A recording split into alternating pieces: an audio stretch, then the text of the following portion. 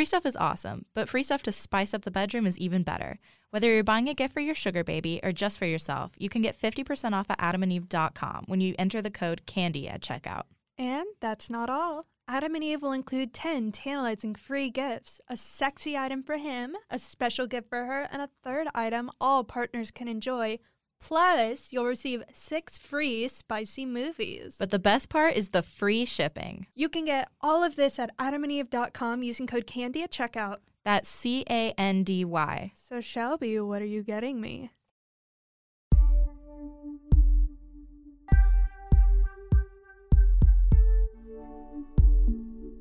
Candy Girl Podcast.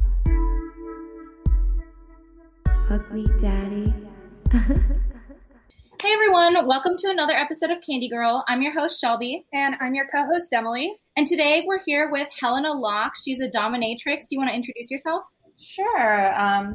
As you said, I'm Helena Locke. I am from the LA area. I've been in the scene professionally since, fall of 2015. I also do work in the adult industry too. I film mainly for kink. I also do fetish videos for myself. And then I've also been doing a lot of training and healing work and kind of learning how to combine those within the BDSM realm. And it's kind of a growing evolution for me. So what got you interested in the industry? Well, it wasn't my first stint in the adult industry. I actually was a stripper a while back. Actually, I started in Texas and I did it for about 6 years, and then the economy fell out. Like we had the big, the housing recession, and it got really hard just because nobody had, the money to do it. And at this point I was living in California. So I left. And then I went into the corporate world, and I was a recruiter for a really long time. And I just kept thinking, gosh, I really miss the freedom, the creativity, and just the overall interactions that you get with someone. I really liked connecting on that level. And so I always kind of played with kink in my personal life. And then I just started taking classes at a dungeon in LA, not really thinking that that's what I was going to do. And then I was like, I never even thought about this is like a possibility as a job. So, then I went through layoff, and I was like, okay, maybe it's time to kind of like start moving in that direction. And so that's basically the story of how I got into it. That's super cool. So a quick question about the classes. What are they like, and what do you call the teacher? Usually they'll be called mistress or whatever. If they have an honorific title, it really is up to them. Sometimes they just want to be called by their first name. I would say each mistress dominatrix has their own, criteria. Some are super strict and they want to be in a certain way. Some, are not as, because I think, you're getting some people that have never done anything like this before. So some of it's very, exploratory. And then you have some that do. But it really is just dependent upon the instructor. But I've just taken anything from how to find a dominant woman. I think like Tara Indiana was like the first classes I took. And then I've taken some from Stockroom from a multitude of different instructors. I've taken a lot from just different, and I continue to take classes. I think it's something that's always great to do, no matter how far down you are in your profession, even if it's just a basic class, because, ideally we get stuck in our routines and, sometimes, we forget, oh yeah, you can do something this way, or it's just kind of refresher, or just kind of sparks things back to life that you wouldn't have thought of doing it in that way. So, I always like taking things from everybody else's perspectives because it's a, great way to kind of see it from somebody else's viewpoint, Okay, so are classes more for figuring out how to do certain things safely, or more for inspiration, or a little bit of both? I would say both. I mean, they're always going to go over, a certain aspect, safely. Because that's, the responsibility of the community, especially for people who don't understand what they're doing. So it's great if that's something that somebody wants to explore. I always recommend, hey, just take a class. And I think even right now, there's a lot of classes that are going on online. I know Justine Cross she does a lot within her community. So I think she's been doing a lot of virtual classes. We should totally take a Dalton class. I would be so down. That would be so cool. Yeah. Just have fun. Yeah, I mean, it seems like better than picking like college electives. So I would much rather learn how to peg someone than another fucking equation. So there you go. Right? It's all going down the hole anyhow. Right?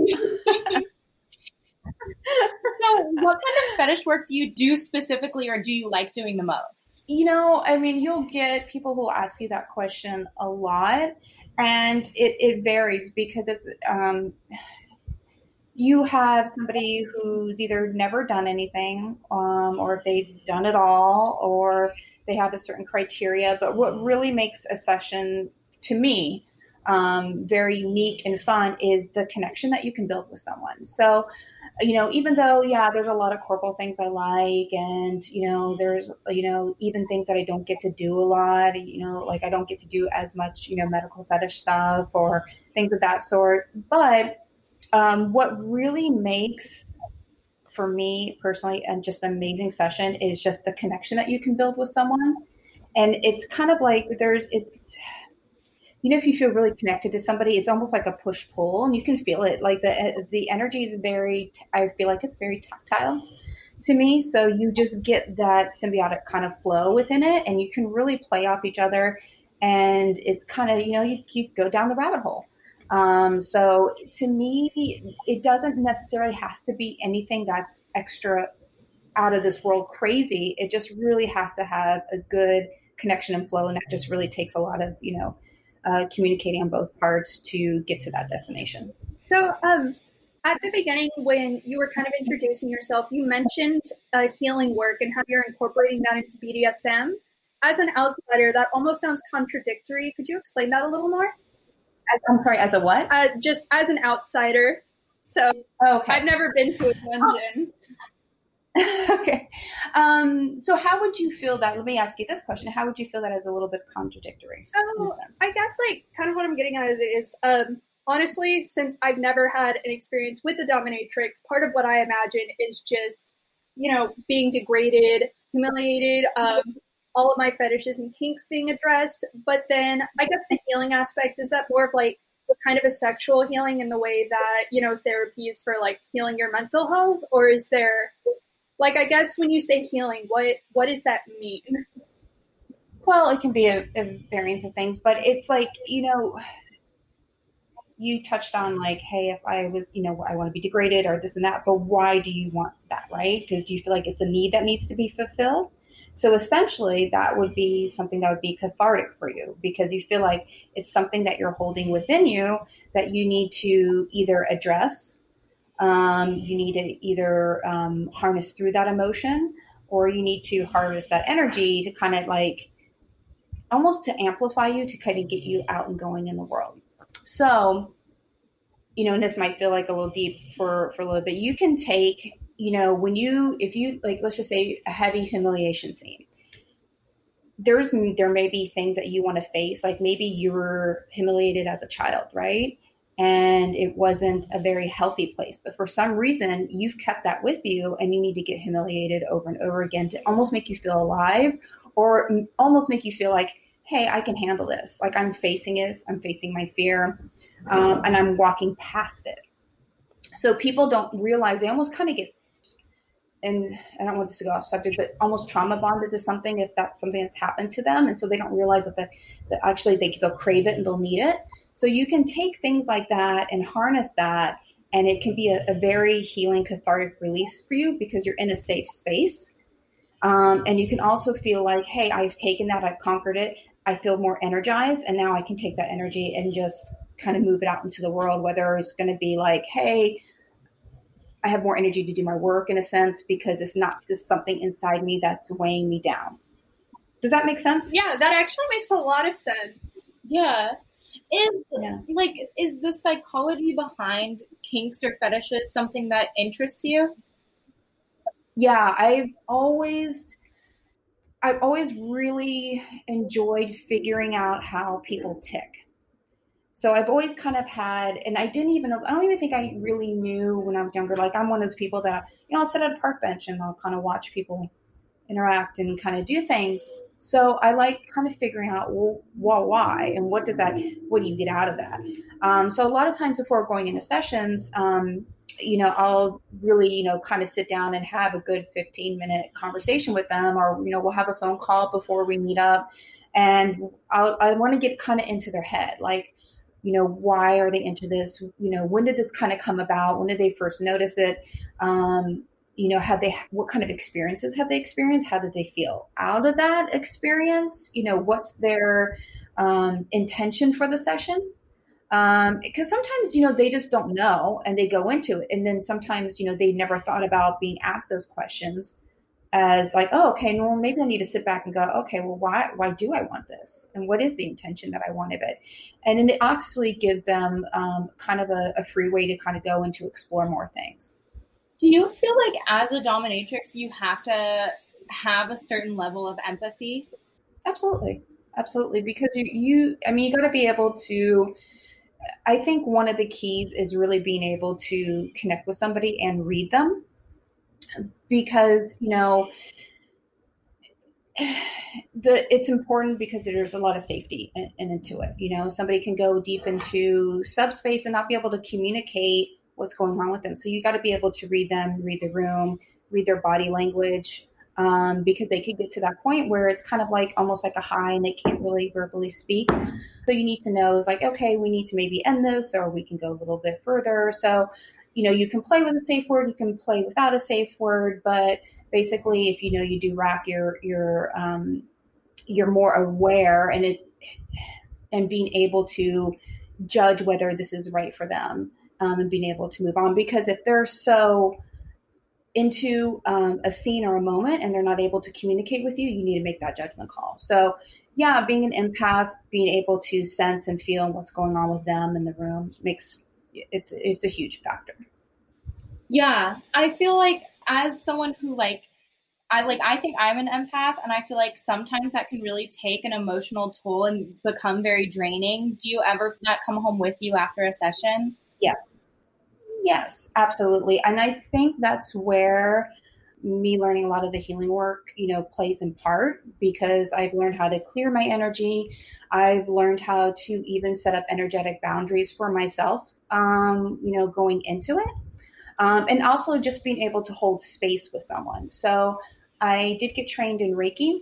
I've done this is a little off base, but I've done a little bit of Akashic Records work, and I'm going into also learning into a lot of breath work. So a lot of times in the beginning of session, I'll just hold energetic space with them for about 5 or 10 minutes. I'll do a little bit of Reiki, a lot of breath work, just so they can connect back to themselves, because we live in this really fast world and it's so easy to get completely disconnected, because, you have your social media, which we don't even realize how addicted we are to that.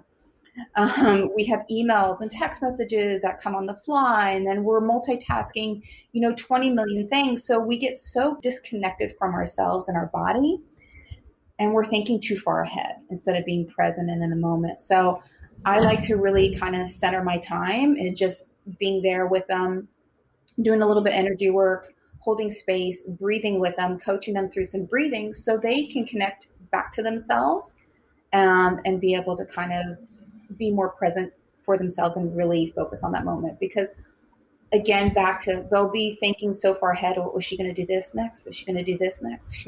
Instead of just really experiencing the moment. I love that. That's so, originally I was looking for a new therapist, but now I just need you to move to Denver to help me work on my issues.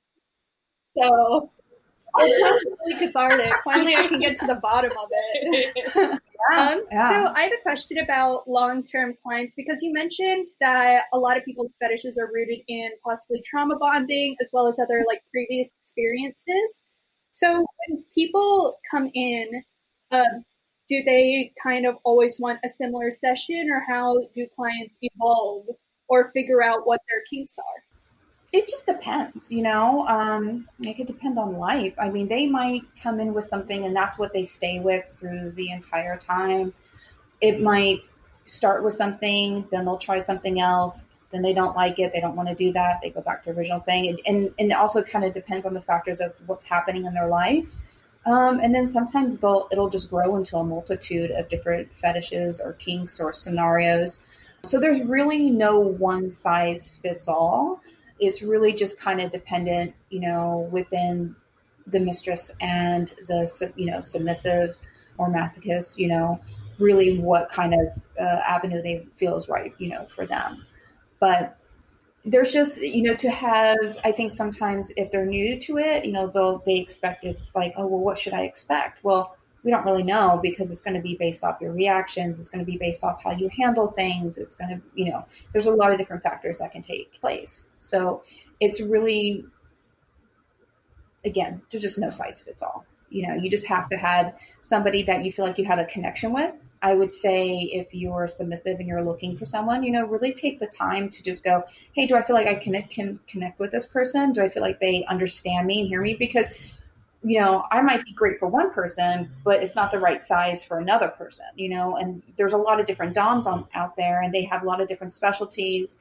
And you might find somebody that has a similar background to you or somebody who might, understand your plight. So it's just really important to take the time to research, talk to them. A lot of times they'll have like night flirts or sex bather accounts where you can sit there and you can talk to them and have a discussion and sit and go, okay, is this the right person for me?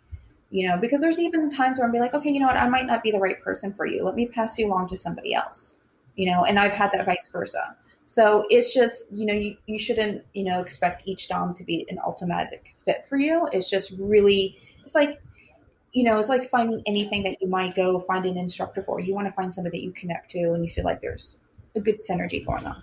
I think that's a huge importance when it comes to sessions because it's such a personal journey. And it's such an intimate journey between you and them that, it just really needs to be the right match. So take your time in finding that for sure. Do you have any questions you would recommend people asking? Yeah, I mean, well, I would say is like, you would, take the time to read their website, go through that, follow them on social media if you can. Take the time to maybe, like I said, connect with them, prior to having a session and, just say, hey, these are my interests. These are my experiences. You can tell a little bit of, maybe why you have this certain interest and then, take it from there. Because, you can have some that have tons of years of experience. You can have some that are still very new to the scene that are still absolutely phenomenal because a lot of times you and that sub might grow together. So it's just going to be really just researching and exploring and see what's going to be the right fit for you. And ask them, if there's a certain, if you're a really experienced sub and there's a certain scene that you want, and it has to be to a certain expectation, then ask them, do you have experience in this? And if not, is there someone you would recommend in that arena? Just like interviewing, really. Yeah, honestly. I don't know. I feel like if I were to I've been talking to the person who kind of reached out to you and I was like, hey, any DOMs in Denver? And now I'm like, wow, what am I supposed to ask now? Like, hi. I don't know. I think that, I've talked to her a little bit on, just kind of back and forth interactions on Twitter. But I think there was a Mistress Nikki. She's red hair in Denver, so you might want to reach out to her. I don't really know many people in Denver, but I know just because I was looking to visit out there, and I know she has a dungeon, so you might want to reach. That might be a good first step. Yeah, just reaching out, being like, "Hi, I've never done this before, but." Yeah, because you know what, you're going to be nervous. That's that's very normal. It's to be expected. And sometimes that nervousness is great because it'll, amplify the session and play into it. And it can, it can be very playful and fun. And it's just like, sessions don't have to be serious. They can be a whole gamut of things, they can be very playful and fun. It just really depends on, again, what's the intention that you want out of that session. And just be like, this is what this is, even though I'm new, this is kind of what I'm attracted to, or, what I'm hoping to experience, can we talk a little bit and see, if this is going to be a good fit. Do you have any methods of helping clients relax when they come and they're very nervous? Yeah. A lot of times, they'll undress and get into a very, submissive position, but a lot of times I'll just stand behind them and we'll do like a synced breathing together. So sometimes I might put, my hand, resting right on their chest, and then we'll take like a nice deep breath and then just kind of let it go. And then I let that kind of get into a very rhythmic thing so they can just start to kind of sit there and release, because it takes a good about, depending on how nervous they are, at least around 3 minutes just to sit. And 3 minutes goes by longer than what you think, when you're just focusing on breathing. And then I'll just do a little bit of energy work and then let them you can feel when their body starts to settle. And you can feel it in their breathing, because they'll take a deep breath and then their body just and then when it releases, it kind of just sinks a little bit more and kind of just lets go. So you can tell when they start to get to that point. Yeah.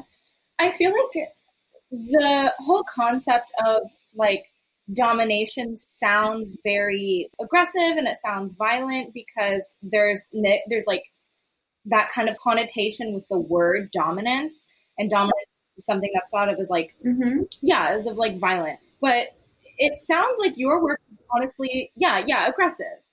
And your work sounds very gentle and soothing almost. So not always, though. I think it's just like, we're getting to that point where we're like settling in, but no. Not necessarily, I mean, like I could have somebody who's just really into like a foot worship. So I'm not going to sit there and whip them, because that's, it's just like, that's the route that it's going to go. But especially if we're going to do like a heavy corporal session, it's nice, like, hey, let's take a moment to connect. And then, because we're going to go down a heavy road, like let's take that moment to get in there, especially if you're going to get into like degradation and heavy humiliation, like, okay, let's forget everything that's on the outside and like, let's connect, me and you, because we're going to go for a big ride. So it's not about like, I wouldn't like necessarily categorize me as gentle, but it's just like, that would be like a completely different session if you were going to code for that. But what I do is definitely take a moment where we can kind of sync and connect, because it's going to be, it's important for you to be connected to me and vice versa. And also just to center you before we go on that ride. Yeah. Do you think most dominatrixes do that? Or do you think that's something that's unique to you? I don't know.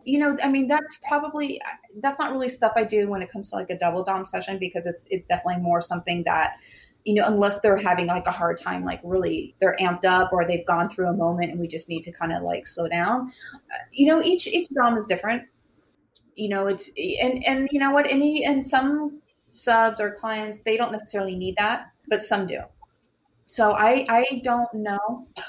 I know that there are a few doms that have done some energy work, and I know I've heard that they've talked about like doing a little bit of energy work in their sessions, but I don't think it's an overall thing. But I think, I wouldn't be surprised if down the road you'll see more light workers, or dominatrixes connecting with light work, because besides me doing that, BDSM has a very cathartic, therapeutic thing that can be vital to somebody. So just because I do some energy work or things like that doesn't mean that people aren't getting therapeutic needs out of that. It's just derived or headed in a different direction that might not be the same unique way that I do it.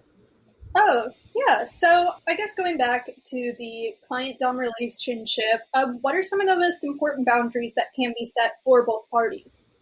I would say, obviously having open communication beforehand before starting, because like we're not mind readers. So whether, yes, I'm going to have to be able to read your body to feel if something needs to be called or, that part of an activity needs to be ended. But, I do need you to still communicate with me, and we can set up the parameters of that. But honestly, it's just being respectful and just listening. And respect and listening, I would say those are the two main aspects that are super important to me. Because, I don't mind if somebody asks me a question, even if it's something that I might not do, just be very respectful about it. And then we can kind of take it from there. But, if you've read their website and you've had the moment to talk to them, you can get a good feel of who they are. But just overall, general respectful communication is probably the utmost. Right. So is a safe word like an actual thing, and how often do they get used? If they get used? Like when I'm first playing with somebody, I will give them the option of just because a lot of times they don't know what to expect. So their mind's all, scrambled, and they just they're so in their head. So they might need a word to facilitate that, but you might be so gone in subspace that you might not be able to communicate. So sometimes I will give them, a safe word, just be like, hey, if you do need to use it, we'll agree onto this word. However, a lot of times I typically don't play with it because it's my job to read you and to understand whether or not this is going to be, a good activity or if this activity needs to stop. So sometimes it does get used, sometimes it doesn't. It's really kind of derived on the person and what they're going through. But I think that just kind of reverts back to communication. Because sometimes people get stuck in their heads a lot. So even if an activity is going and their body might not be, internally processing it correctly. I don't want to say the word correctly, but it's just not it fitting for them. So instead of them not communicating along that way, they wait till it gets to a certain intense point. So especially when you're new with someone, the lines of communication need to be, are the utmost importance. Once you get to know somebody and understanding them down the road, that leads into a whole different direction. But even when I play with repetitive clients, I always still do a huge check-in that day because life happens and there's a lot of stressors out there. And, maybe you're dealing with a lot of family stress, or maybe you're dealing with a lot of work stress, or maybe you're just, health-wise, maybe it's not the same for you. Our bodies respond differently each day.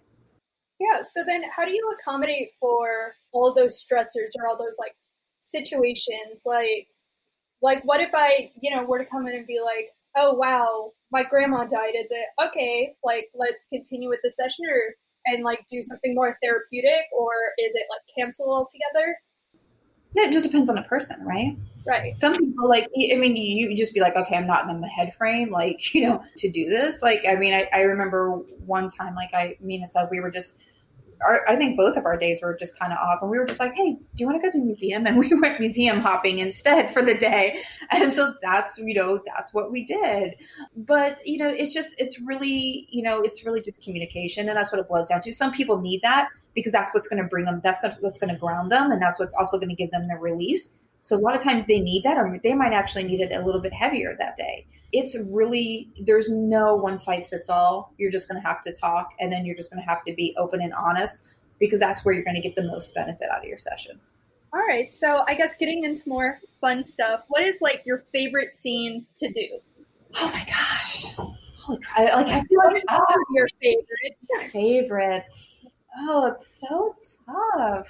I don't know. Sometimes it can be simple stuff from it's just all over the board. I do love corporal, but sometimes it can be just having that banter back and forth. So you can get into some heavy humiliation and, degradation. But you know what? I also just really love breath play a lot.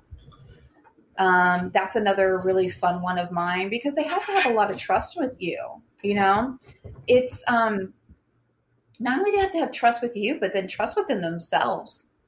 So I have one sub who he would never even think about doing that. And a year into our play, he started letting me do breath play in it. And then it started becoming one of his favorite things, because it was an evolution of him. When we first started doing it, he couldn't we were just doing hand over mouth, things of that sort. And and so it was really hard for him to handle, but then he learned to kind of almost like let go within himself. So think about it. If you're so tense all the time and you're getting to be able to be in a position where somebody can do that and you cannot panic until it gets to a point because you are holding somebody's breath. But, it's an evolution, but, breath play has to be one of my top ones too. So I've heard like a lot of things with breath play. So like, how are some of the more like creative ways to do like breath play? Because when I think breath play, I just think being choked with like a hand or like hand cover. Yeah, you can do choking. You can do hand over mouth. I mean, it's something that I think it can be, BDSM is risky, right? So be with somebody who actually really enjoys that. And, if it's, a safe environment for you, but face sitting's another one, choking, doing like the triangle chokes and weird rear naked chokes. Even you can do different ways of doing it. Like, if people are into kind of like wrestling and doing different scissor holds on them is also really great. I mean, it goes deep, because you can do hoods where you like, and then they have like little breathing holes, and then you can put your hand over there, the little breathing area on the hoods. That's another way to do it. There's just, it kind of keeps going, more and more. But it's a lot of fun because it's like, that's one of your strongholds for, just being alive is your breath, right? So it's a lot of power exchange within that. And, it's a really, I don't know, I find it a very beautiful moment when somebody can kind of let go and they can trust that much. And then also when they get to that point and to where they're holding it and they getting to that intense panic stuff and they're building up that intensity and they're holding it, and then you finally let them breathe again. It's this wave. So they're riding this adrenaline wave. So it's so that too, once you kind of hit that plateau of like, holy crap, I did that. I did that. It's a very releasing moment. I guess the best way to do it is like, not to do it, but to think of it as, it's like if you've ever done like a really, if you've done like, maybe if you're a heavy runner or something and you just can't, you've doing like more and more miles and you're getting to this point, your body's breaking down and you're just pushing and pushing and pushing. And then finally, like, you don't give in and you just keep going and it just becomes, and then you hit that threshold and you went past it. And you're just like, it's this aha moment. But it also is just like, holy crap, it's a euphoria that you kind of go through. Runner's high, endorphins. Maybe that's play, right? To just run more. Yeah. Cure your depression. Oh God, anything to cure my depression. So a few of the dominatrixes we've talked to have told us like they've had experiences with clients passing out on them, or some of them have even had experiences with clients like dying in a session. Like, have you ever experienced anything like that? Yeah, I mean, not. I haven't had anybody pass away, thankfully. And that's a release. That's a really horrible and scary and sad situation. But that goes back to like, BDSM is a risky activity and both parties need to be aware and also be the same mind to go into that. It's a lot of trust on both ends. And that's where, again, it always feeds back to communication, is like having the sub communicate with you, because like if something's changed in your health life that I don't know about, I can't monitor the activity. Knowing that, hey, you might be on this new medication, or there needs to be a heightened sense of awareness.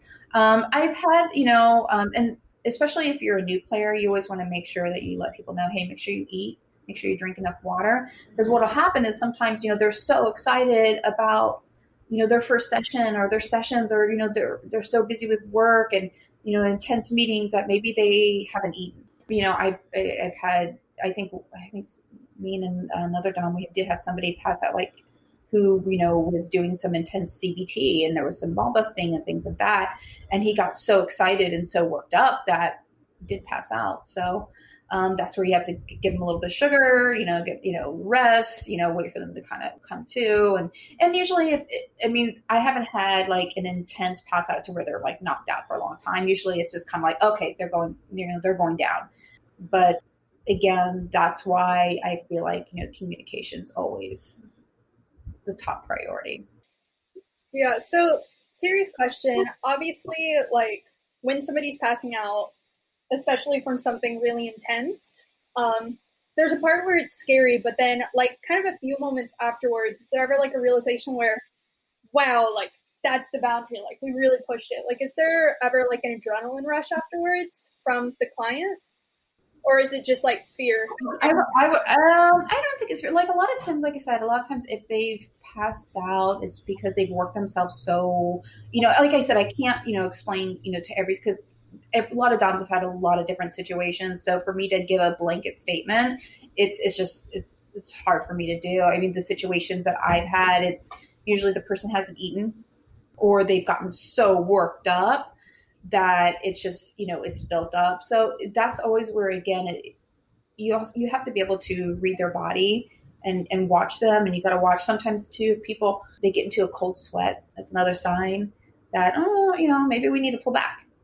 Maybe we need to, hone that down just a little bit, or, take a quick rest, so your body can come to. I'm curious to, like, as a dominatrix, how much of your profession did you learn through like classes or research? And then how much did you learn through just experience? I think because I've always dealt with some sort of profession or that I've always had to read people and read what their needs are and assess them pretty fast. So just because years ago, I was a massage therapist for a little bit. And then, like I, mentioned to you earlier, I was, a stripper. So, I had to read and size, them up within a matter of minutes. I felt like stripping taught me a lot, really, because I had to get in I quickly had to get into their head. And I had to create a scenario and get them to, focus on me because there's a million girls in the club, and we had to build that connection really fast. So I feel like, I did some, and I waited tables and did some therapeutic work, and then, went into the corporate world. So all those things really added up. But I think dancing really taught me a lot when it comes to like psychologically holding somebody, within their head when there's all these other options laid out in front of you. But you do learn a lot on the job, and, you'd be surprised how real life experiences will teach you a lot. And you'll learn a lot from, the submissives or masochists and things like that too. And then, but you always want to take classes, but honestly, just doing the work and being in it is going to teach you a lot. You mentioned being a massage therapist earlier. You said you were a recruiter, and of course you've been a stripper and now a dominatrix. Which of those jobs do you think, was the easiest to connect with people? I always think I've always done well with being able to connect with people. I think that's just been a good trait of mine. But or which profession did you learn the most about? Stripping taught me a lot. And honestly, it taught me a lot about myself, because like when you're in like a business situation or massage therapy, it's a one-on-one, right? They know that they're coming to see you. Where I had to learn sales, I had to learn the art of rejection, which you get rejected like nonstop, and it has a myriad of different reasons why. But that's hard, right? It's hard on anybody, but it builds you in a way. So overall, a lot of real world stuff came from being a stripper and helped me in the real world way more than any job, because I went from that to recruiting, and recruiting is a lot of finding these people, building on their resumes, and then selling them. So that job helped me so much. And then getting rejected all the time and dealing with no's on the phone, because you have to keep persevering, and then connecting with, the clients. So I would say that job really, and it also teaches you how to create a scenario, right? So you have to connect with their brain, and the brain's kind of like the biggest sex organ. You want to kind of seduce them and get in their head and get them to like you. So you take a lot of that and you can apply that in the real world. Maybe not to that level, but still, I would say that job by far taught me so much. Wait, when you say recruiter, like as a recruiter, you have to get in someone's head and almost like kind of I'm seduce not a them. recruiter. Does that mean recruiters aren't actually my best friends? There were so many recruiters who I've talked to and I was like, wow, I'd love to work here and just hang out with you and have no other involvement with the rest of the company. As a recruiter, I wasn't trying to seduce them, but Well, like with the company, I what don't you know. have to do. So as a recruiter, like you have to go in and just be like, people a lot of times they don't want to talk about themselves. Well, the only way I can get to learn your strengths and how to sell you is if I can get you to talk about yourself. And, and I don't mean like a lot of people want to talk about themselves, but they don't think broader picture, right? They just go, oh, I went in and I did A, B, and D. I was like, but what kind of projects did you do? And how did you create that project? And how did you sell that project? And how did you make that project a better product to be sold? Like, how did you create, make, and save money? Did you interact on other teams? So trying to get them to kind of really step out and really break down their job. So, and then you're trying to, you're building them up, you're building their resume up. So it's a lot of going in and kind of nurturing and building them up. So is your current job more exciting? Yes. I don't want to make assumptions, but I figure. Yes, it's you're dealing with so many fetishes and kinks, so it's like you really get to play in this creative wonderland, right? Like I recently did a custom video, like a Vor custom video, and I was this queen of the solar system, and I went down to Earth, and we had this guy who was a diplomat, and I brought him back to my private chambers, and and his fetish is that he's like a little man, and you eventually you eat them, and you talk about this. So it's a Vor fetish, and then you talk about them digesting in their body, in your body. So it gets so creative, and there's so many of these different unique fetishes and kinks out there that you can really play with so much that's going on. So it's definitely a wonderful, imaginative, creative wonderland that's out there. Wait, that sounds so sad. I guess when I was thinking like clip or like kink video, I wasn't expecting like being a queen, like, kind of there being like more of a plot. Like a plot, yeah.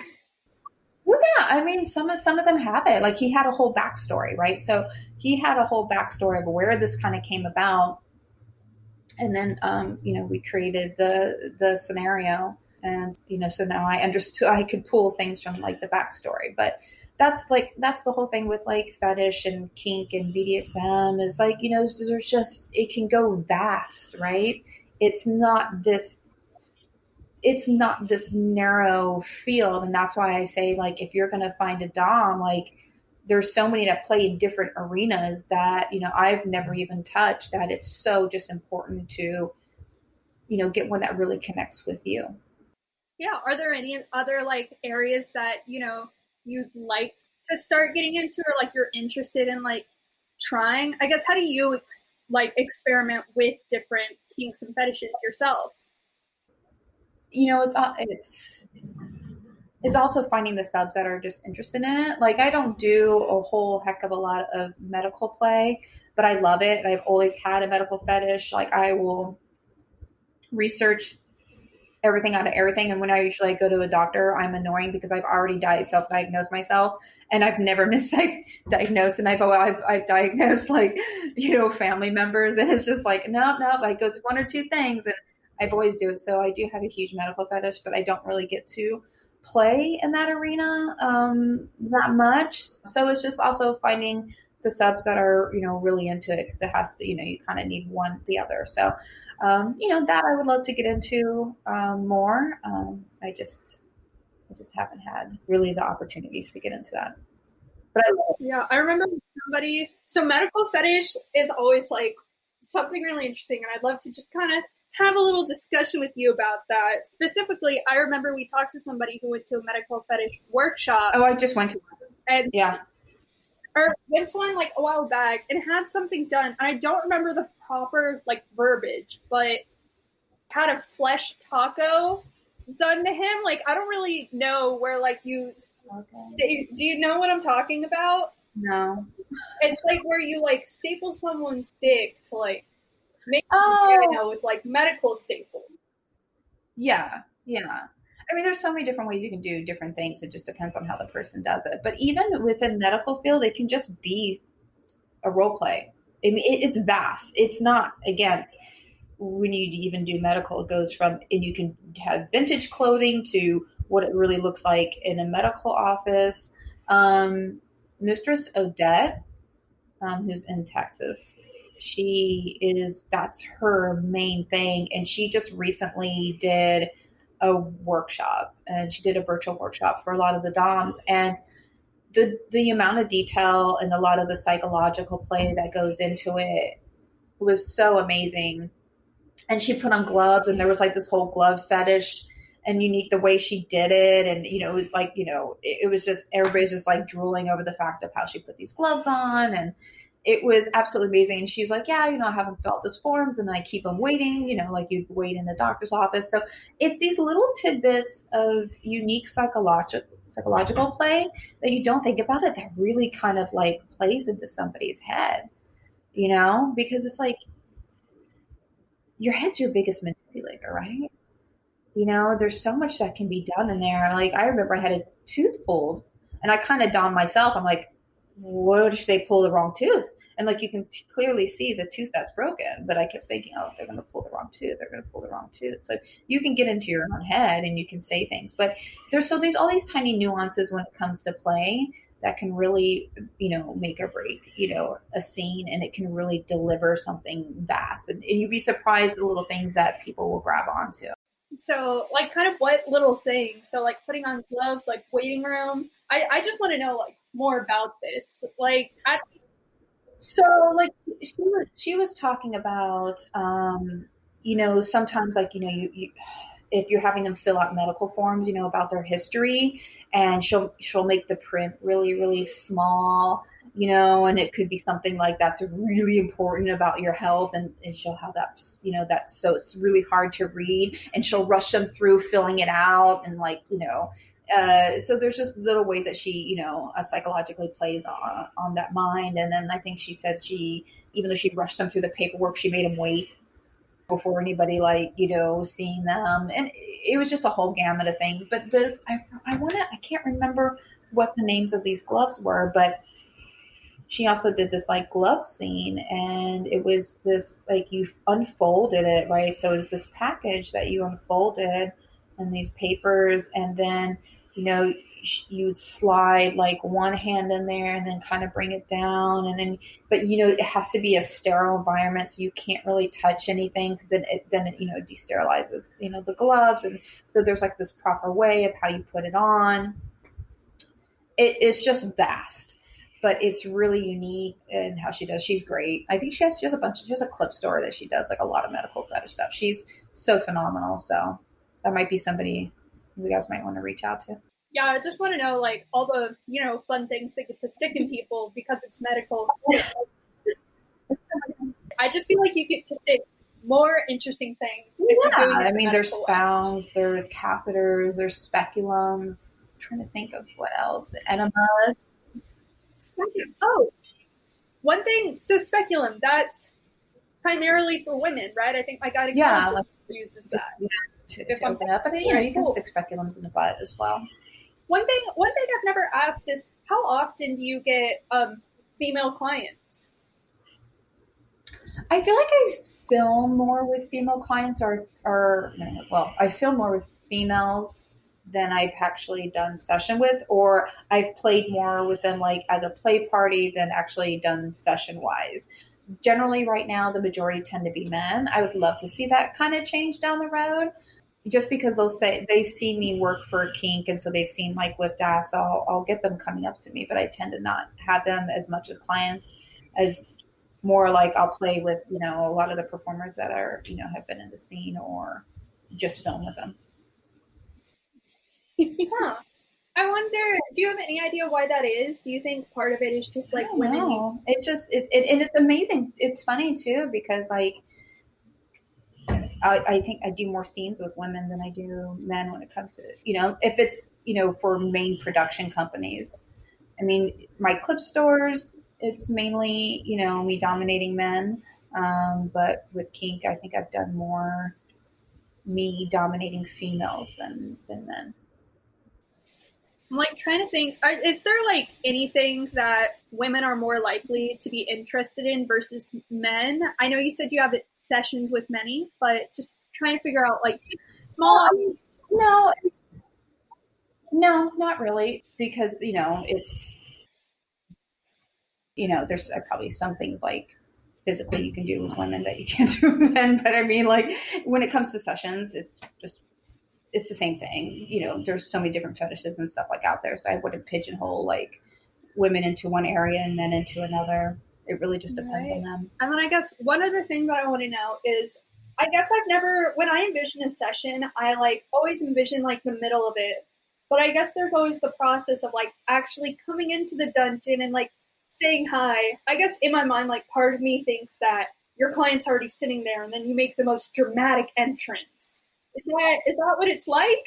I mean, if that's how you want to set it up, you can. But, usually it's just me, greeting them at the dungeon. So I got to let them in, right?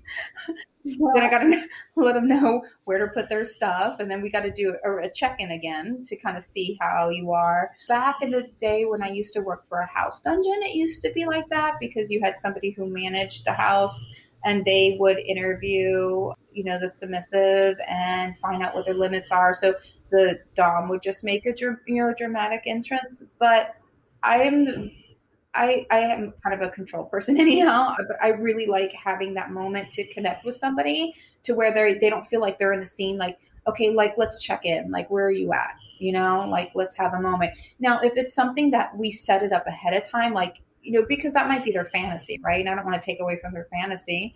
If they have this thing where it's like, they don't see me until this moment, we've talked ahead of time. Maybe it's been, a couple of days. We'll figure it out. Maybe there's somebody there to kind of like let them in or something. But then we'll kind of set that up. And because that might be part of their fantasy. You just don't know what their fantasy is. And some people, they have specific needs when it comes to, acting out a certain scenario or fantasy that they want to kind of see, happen. Because, you're in you're a service, it's a service that you're providing to somebody. And that's a cathartic kink that they need to fulfill. So again, so many different scenarios and rabbit holes to go into. Yeah. So I guess, obviously with this question, I don't want to kink shame anybody, but has anybody ever presented an idea or scenario that just shocks you?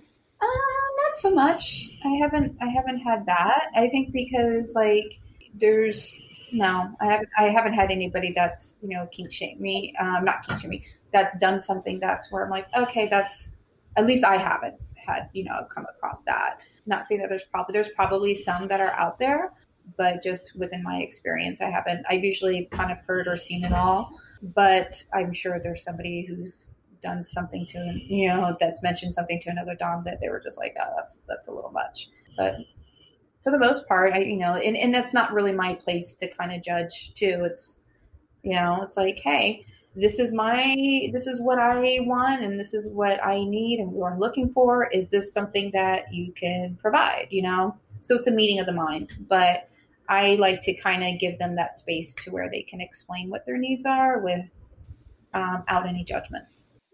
Yeah, I guess I'm just always curious. Like, I feel like there's nothing that I could say to a dom that would, shock them. Like, ever. Like, probably not.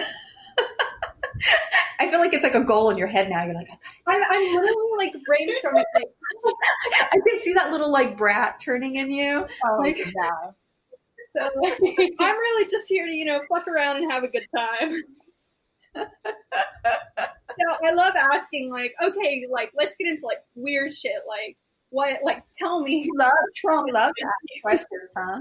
It would probably frustrate you so much to be, have a ball gag and sit in the corner, huh? Wow, I really just want someone to make me shut the fuck up. Sometimes you need it. I really need to learn how to be quiet, and my therapist clearly isn't doing a great job of that because all I do is go in and talk about myself.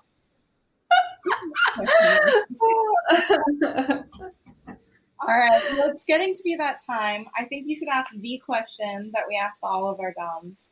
And then What's the weirdest thing you've ever no, not that one. What's the LaCroix one? Oh my god, do you have LaCroix in your dungeon? What? LaCroix? LaCroix. Or any type of sparkling beverage. I think there is. Did you? It's. I usually mainly use Isabella's dungeon. So did she say yes? Because I rarely go into the refrigerator, but I think there might be. Because I know every once in a while we host parties there, and sometimes there's LaCroix there. Is this like a thing where everybody uses LaCroix? It's amazing. It started off with the first thing, and I just was so excited because I work in tech, and I never thought that a sex dungeon and a tech office would have similar beverage choices. So you're doing a correlation? I don't personally drink LaCroix, so I probably wouldn't have it if it was just I know Mistress Sinclair said that she doesn't like LaCroix, but she has what is it, Perrier? Yeah. Yeah, I always forget. Yeah, I use her dungeon. That's what I'm thinking, between just events that she hosts and parties that have been there. I'm thinking, I'm sure I've seen some sort of sparkling beverage, but I don't.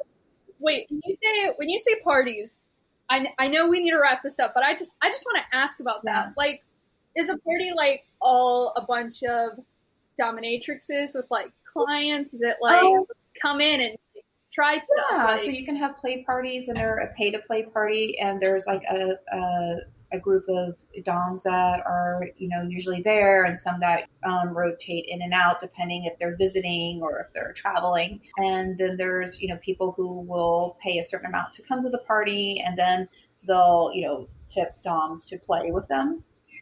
So it's a great way to. I mean, it's not you might not get that one-on-one intimate time because there's several people in the room. I mean, you'll still get that one-on-one time, but some people, they just don't want anybody around. And then, some people are exhibitionists. So that if you're an exhibitionist, then you probably would really, enjoy that. So it's just really kind of dependent, but it's a great way to kind of be able to at least be able to interact with some doms and get to play and to try out some things and maybe have multiple doms play on you at one time. So they're a lot of fun. I've always had fun, at those parties, and it's just really depending on the person if that's a scenario that they're comfortable being in, but they can be a lot of fun. What kind of music do you play at those parties? Oh gosh, it's been all over the board. It's been anything from 80s to I've heard like techno. I've heard some hip hop. It's all over the board. All over the board. None of those are songs I would have expected. I guess somewhere in my mind when I think party in a dungeon, it's like just Count Dracula playing an organ. Wait, what's Count Dracula playing? What song is that?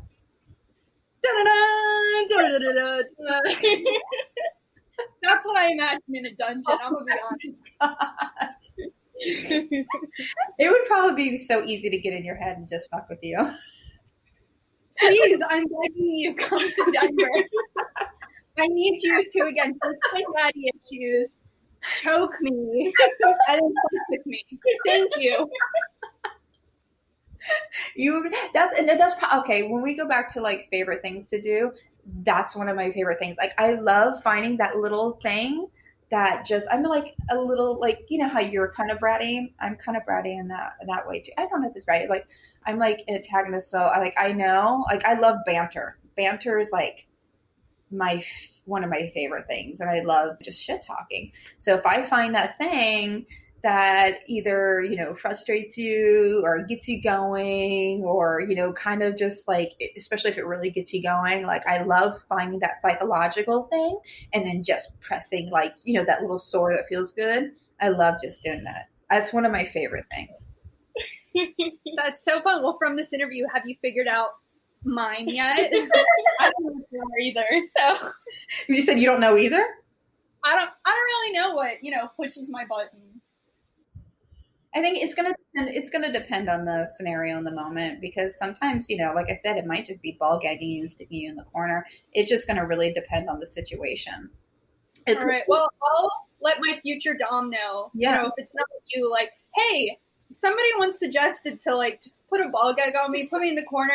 I don't really know if I like it or not, but like it depends. It depends on you if you kind of fuck up, right? If you do something, maybe you need to be punished. Because sometimes the worst, the most tormenting thing you can say to somebody is no, right? And ignore them, especially if they want all that attention. So it really just, again, it always goes back to the scenario and you know, and what's important. But yeah, definitely a lot of psychological with you. The definite. I'm so excited already. I can't wait for this new chapter of my life. You should. Where I have a dominatrix and I'm more like emotionally stable. Do it. You'll have so much fun. Well, Mistress Locke, thank you so much for talking to us. We really enjoyed this. Yeah, this was so much fun. I had so much fun. Thank you, ladies. If our guests who are listening want to find you, how would they get in contact with you? Sure. So I am on Instagram. So I'm Domina_Helena. On Twitter, it's LA Domina. So LA like the city, at LA Domina Helena. And then my website is dominahelena.com. And I'll probably be redoing that sometime fall, winterish, doing all of upgrade of all that stuff. So. Perfect. Well, yeah, if you guys want to follow Mistress Helena, you absolutely should. And if you want to follow us, you can follow us on Twitter at Candy Girl Pod or on Instagram at Candy Girl Podcast. And if you have any questions for us, for Mistress Helena Locke, or for anyone else who's been on the show, you can always email us at candygirlpodcast@outlook.com, and we will hear from you guys next Friday.